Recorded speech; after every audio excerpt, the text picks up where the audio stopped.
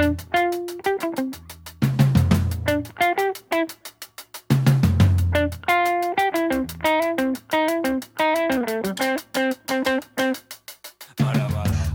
to Protect Our Past, home to many of us who are passionate about saving historic, iconic houses that are on the Cape. They line the streets. We're trying to save them from the wrecking ball, which I call the T-Rex. Every once in a while, I'll be driving down the street and I'll say, oh, there's another T-Rex in action. And it is not exactly what I'm hoping will happen. But anyway, we're working to prevent that from happening. And you know what? It's almost the end of the first month of 2024. I can't believe how fast time has flown. I know, Ellen. Happy 2024. Yeah. And you're the founder and co-host of Protect Our Past. Right. Yes. Any New Year's resolutions you're still holding on to? Well, I know. I have one. What? I'm still honoring. I'm here for a third season with you. Can you believe it? Right. Yeah. You know what? That should have been my New Year's resolution, but I'll share. You'll share yours with mine. Yeah. And we have a terrific guest today. Oh man, do we ever? Go ahead and introduce him to us. Well, I will. Chris Nagle is joining us today here in the WOMR studios, and Happy New Year to everybody out there in the listening audience. Chris is a local Cape Cod person, grew up in New England, Cornell graduate of the hotel school, and he is not only a realtor with Compass Realty in Truro, he also specializes in restoration work. This guy, he walks the walk. Or maybe he talks the walk. I forget. At any rate, hi, Chris. Chris, what attracted you to being passionate about architecture? And before you answer that, we did have a brief meeting. I think it was in December or November. And I remember you said, I got into real estate not because I was into sales, but because I'm into homes. And I haven't forgotten that. Well, thank you. And thank you, Matt and Ellen, for having me. It's a pleasure to be here. As far as getting into architecture, I think my dad was quite an influence. He was an art teacher, and he was always involved in building. So I would join him on some of these sites. He built our home, and I just became fascinated that they would frame a wall on the flat and then lift it, and imagining that was going to be our window or that was going to be our door. So the fact through construction, I think, is when I first developed it. And then I do think to a certain extent you're born with that interest a little bit. I think when kids were saying astronaut or doctor or something, I was always saying playing with matches. Or playing with matches. Yeah, I said don't burn down buildings. I was always saying architect. And as you said earlier, I went to hotel school, so I got a little off that path, but they had an amazing design program, and suddenly, the skies parted and the angels sang and you couldn't drag me out of studio. So that led to taking every elective I could in architecture while in college. I went to Rome with the architecture program. I did a really great summer program at Harvard. So I never went on to get licensed, but that was the beginning of my interest in it. So. Do what you love and love what you do, right, Ellen? Yeah, and you followed through with your passion by getting educated at the best of best places you chose Cornell for hotel, that is top, and then you go on to other well-known places for your architectural passion. And you also are interested in art. And I'm just thinking here, when I think of a historic building, that it is art. It certainly is. I think in many ways they are related in a certain sense of imagination and abandon with that. I also think they're very different. I mean, I once read this amazing article about how artists go into their studio, and the whole idea is not to consider anything outside of that and create their artwork and bring that back out. And yet architecture, granted, you're working with a shape, but you are considering zoning. I mean, the list goes on. There isn't one and getting longer. What's that? And getting longer. And getting longer. And when someone can get through that process, I really do bow to architects that can put up a beautiful building, especially in a downtown or a city where they have responded to every last influence. So while they are related, and I also like to think that, artwork is always really kind of the cherry in a way, because you're doing a building, and they are beautiful spaces, but there's nothing like having a building then frame or provide the opportunity to hang a magnificent piece of art. So you do both, because you have at least had an art studio. So Yeah, you art that gallery in appreciation, town. that Yeah. visual appreciation, is carried on in multiple arenas in your life. yeah, Yeah, it's really enjoy nice. it. I'm going back to the art on the building. When you build, first of all, I would agree that all the regs, the codes, are interfering with the artistic process.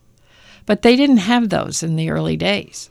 They just built a house, not necessarily for the art value, but for the environment. I'm going to speak to that for a minute. Sure. I think the other piece of that I'll add is that it wasn't that long ago before, when architects weren't really involved in your typical residential situation. I think builders really had a much better sense of scale and proportion, and if they were just building, and they actually, I think I told you about that book, Jonathan Hale, that wrote How Buildings Learn. And no, that was the old way of seeing. And then Stuart Brand wrote How Buildings Learn.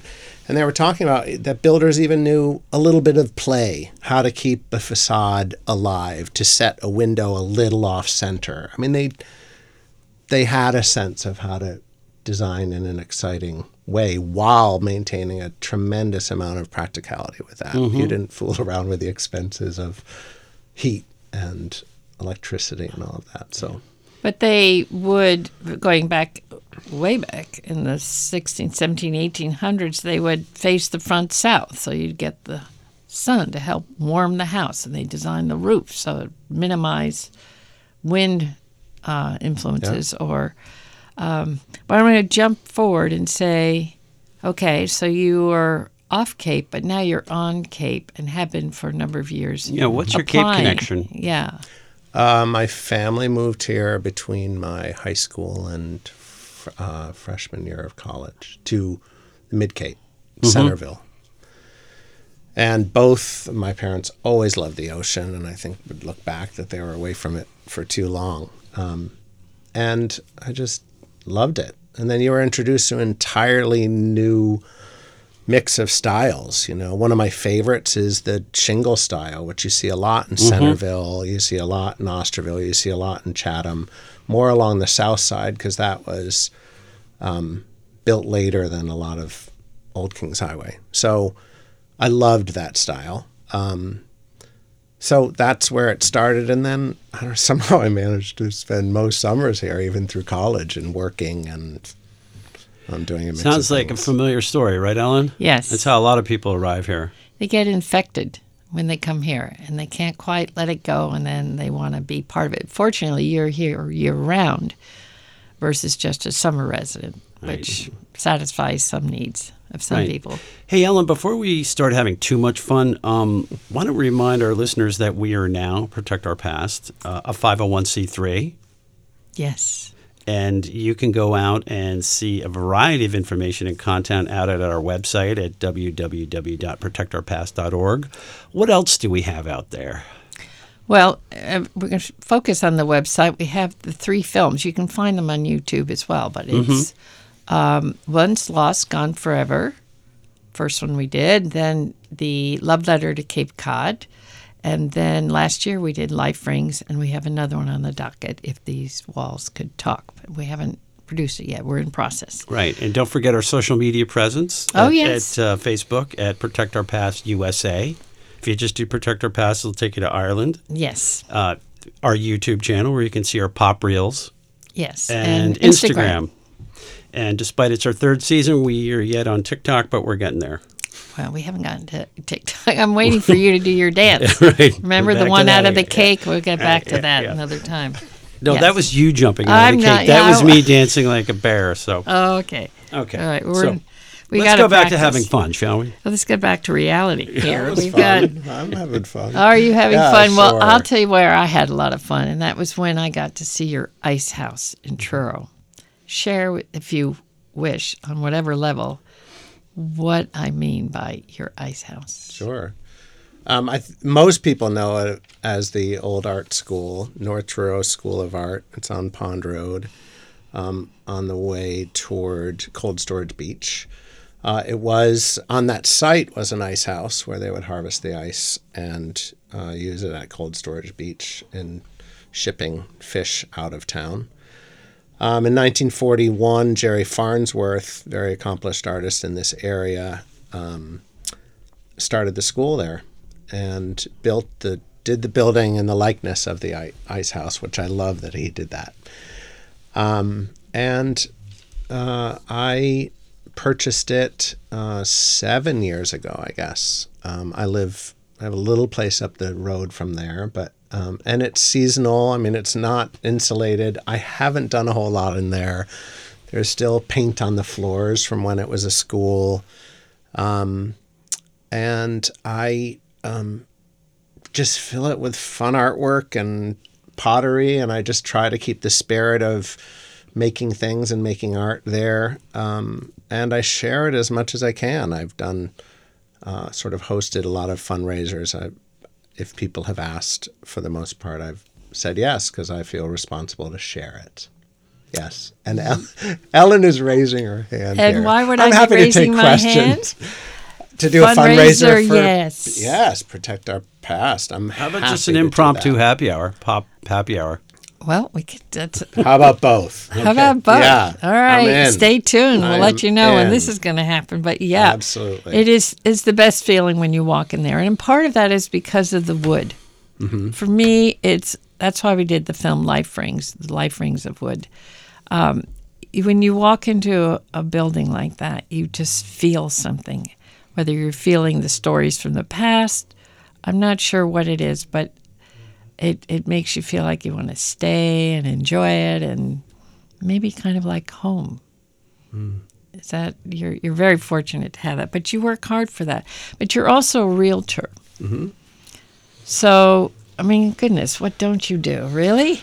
I know, but I start to wonder at times whether I do too much. But like you mentioned, Matt, I did not do real estate because of sales. I wouldn't take my real estate experience and just go anywhere. Mm-hmm.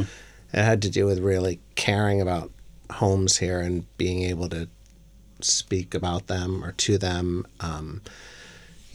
I would say we all know, I'd say 75, 80, 90% of people that buy homes here are then ready to make changes. And while I'm very aware that I don't mix the two, I don't, in real estate, talk about this is what I do. I don't feed my own business with it, but I do think it's important to point to what people can do. You don't want to have someone walk out of a house because there's not enough light, or, I'm using a basic example. Mm-hmm. First time I walk into a house, I feel like the first thing is aware of where the sun rises and sets, and understanding from a buyer what's important to them and how they want to live. Of course, my favorite is showing an old home. Yeah. And I also think that people, they can mix the two. We live differently now. We can't deny that, right? We're much more light-starved than we were ever before. And I think there is a way to work both of those things. I just am absolutely. So is it safe to say that you pick your spots depending on the engagement or property that you're showing to subtly influence or sway a potential buyer into seeing the value in preserving and restoring and working with an existing building versus saying, let's tear it down and build something new and it'll be 15,000 square feet?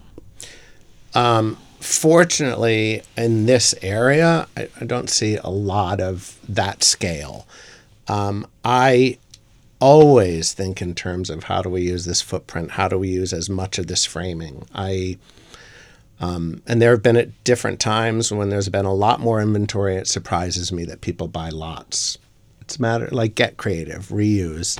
And I think I have found that in real estate, you ask a lot of the same questions as I ask in a client in design, right? So it's really similar in that sense to better understand what they want in a house. And sure, I'm thrilled to point to answer those questions, what they're looking for, and what changes they can make. And I will also say about this, I guess, demographic is most people have been through a renovation before, so they're listening. So they understand sort of know what they you're talking know. about. But if it's an old home, which I know we want to talk about, that's an interesting conversation. It's and in a lot of ways, it's more focusing on the story of the building and them caring. And I automatically have that enthusiasm. So, and yeah, you can make the changes in an old home, but keep the moldings and replicate that. You can still keep that feeling and open it up. So have you had anything specific where you've taken a historic building from the precipice of destruction and demise and brought it back, and the original buyer was thinking, I'm going to tear it down, I'm going to raise it, I'm going to build new, and you got them back thinking about, again, the merits of restoration and not raising it? I would answer that in two ways. I have had my own. For a long time, and I never use the word flip. You don't flip an antique if you do it right. Flip implies you just turn it around in months. It's a perfume the pig kind of thing, and that's not the case. So you can I flip did the laundry. You can't flip the antique house, right? There you go. You can flip out once you buy it. No, and it was a house in Centerville on South Main with a view of the Centerville River, and I had my moments of thinking the wrecking ball should have done it because it had just been neglected. This is about, you can have one owner for 20 years and the wrecking ball can make sense to most people, right? Leaks all over the place, careless jobs where they haven't paid attention to the historic quality of it, and someone it starts to lose the value. It starts to lose the story. So to a certain extent, we have to understand why that can happen. I also think that, I get what you're saying, but I also think that people don't know where to turn to restore an historic house. It's just overwhelming. When we moved the historic mill on our property and started restoring it, it was like, holy smokes, who do I call? Mm-hmm. Which is my little opening for a pun, because we are working on a digital catalog called Who Do You Call, so that we can, for instance, put your name down, and these are your skills that are well vetted and highly recommended. And if you have a resource of where to go, it doesn't seem like an impossible task. And in fact, it can be very encouraging, especially when you talk to people who can do it. And it's like, oh, I didn't know that. And of course, you combine that with the story of the house. And there's some fabulous stories of these houses because I'm collecting them for our film. And you begin to say, well, wait a minute, maybe I really need to save this. And environmentally, it can make a lot of sense to not, when we're talking about the carbon footprint, and it goes on from there. And again, we address that in Life Rings. Mm-hmm. You are really doing more damage to the planet by not restoring and tearing down and building new, especially with the materials that are available today versus what's there. But I think everybody needs a support system, and that's what Protect Our Past is trying to put together to make it easier. And to know people like you that we can call and say, you restore historic houses, you have a passion and love for it, you're the guy that we would recommend.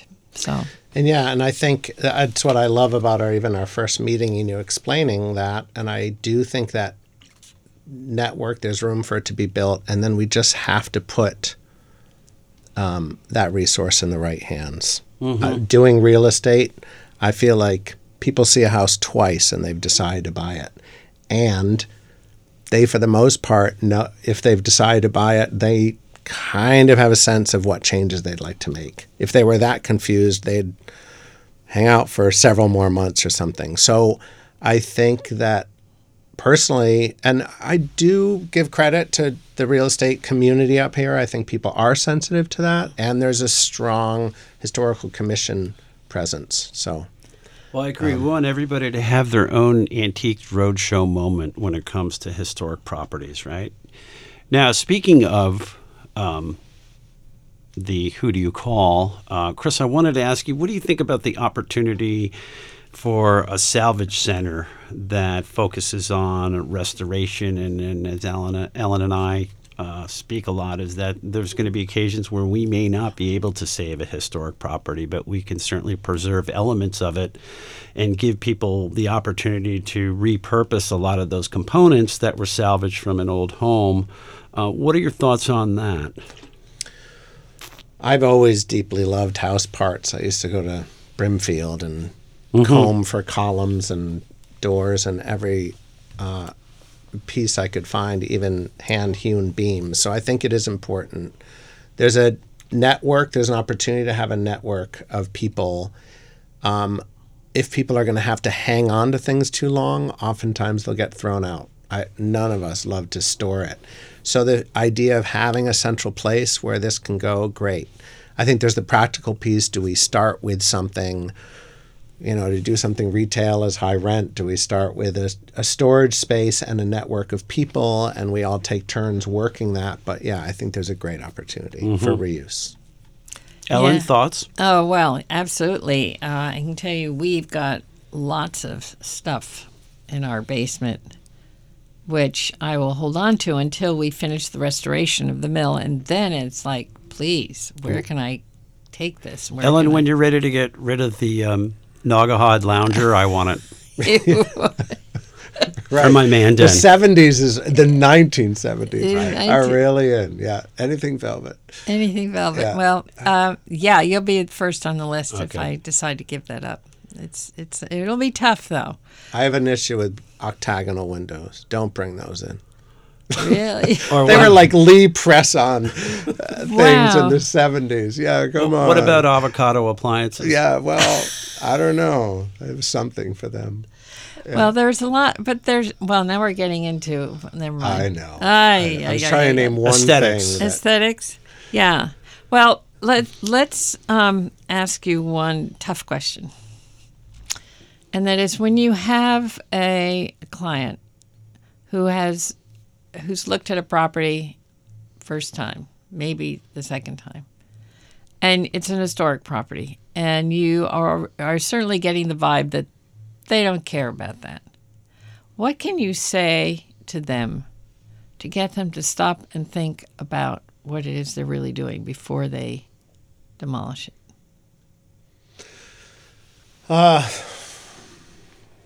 That is a tough question. I don't know that you'll have some influence. I'm confident in having that. I mean, there's the practical piece where, okay, we would be tossing all of these materials and just starting over. There's a certain amount of the responsibility, and you can speak to how integrated this structure is into the larger picture. You can talk about historic commissions. I mean, it's a lot of work to take down a historic building, at least in this area. So you can point to all of those. I don't feel like I'm selling on that. That's very real. But I think you can point to detail. You can tell the story. You can tell a little bit of the history of the area and that time period. And the thing I will always stick by is that we do live differently. We do, many of us expect a great room of sorts, more light, more connection between the rooms. That can be done in an old home. So Amen. I think it's really listening to what someone wants to do. Yeah. You said something earlier, because I think we're almost running out of time, but you said something earlier about light.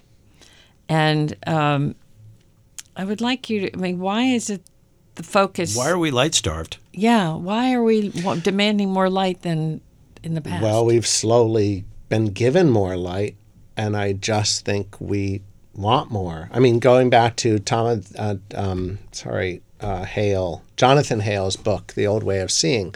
He was in an antique cape in Dennis, and he was uncomfortable. The ceilings are low. The windows are small. They couldn't make glass that large. But then he realized that they were never indoors during the day. You came in and you were wiped out and you sat down. And when you sat down and the room at night felt perfect, it was just right. But we work from home. We now have expanses of glass that are 6 feet. Samsung TVs don't count when it comes to light. Does not count. And I'm one of them. Bring on the light. I could sit in full light. I love it because it also frames the outdoors, which I happen to love. Well, it's when you are sitting in an historic house and the windows are small because they were taxed by King George. It goes way back to that. But we aren't outdoors like we used to be, and I think that's really key. But I think we're winding up.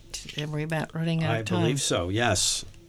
So we're going to wind up our first show of the season. Again, everybody in WOMR listening audience, Happy New Year. Happy 2024. Chris, thank you for joining us. Thanks for having really me. Pleasure to have you on. Sure. Lastly, where can people find more information about the work that you do? I knew you were going to ask this. I would say it's a small town and ask 5 people and one would probably know someone that knows me. I'm almost embarrassed to say that there's just been enough work through 30 years of doing this that I've never printed a design business card or had a website. So they just so you look can up- just, I'll tell you my email is chrisnagle@mac.com. I don't really want to steer you towards the real estate. I don't like to mix those things. So if it's design That's fair. related, you'll find me. So it's Chris.Nagle or Nope, Chris Nagle? Chris Nagle. Nagle. LE. Yep. At Mac.com. You Yep. heard it here. He's a great guy if y'all haven't figured that out. So is it time for our quote, Matt? Yes. All right, you're on. This is John Sawhill, and folks that are joining us the first time, we always conclude every program with a quote from John Sawhill. In the end, a society will be defined not only by what it creates, but what it refuses to destroy. Think about it. Until next time, good night, or good day, or good evening. Anyway, thank you for joining. It's all good.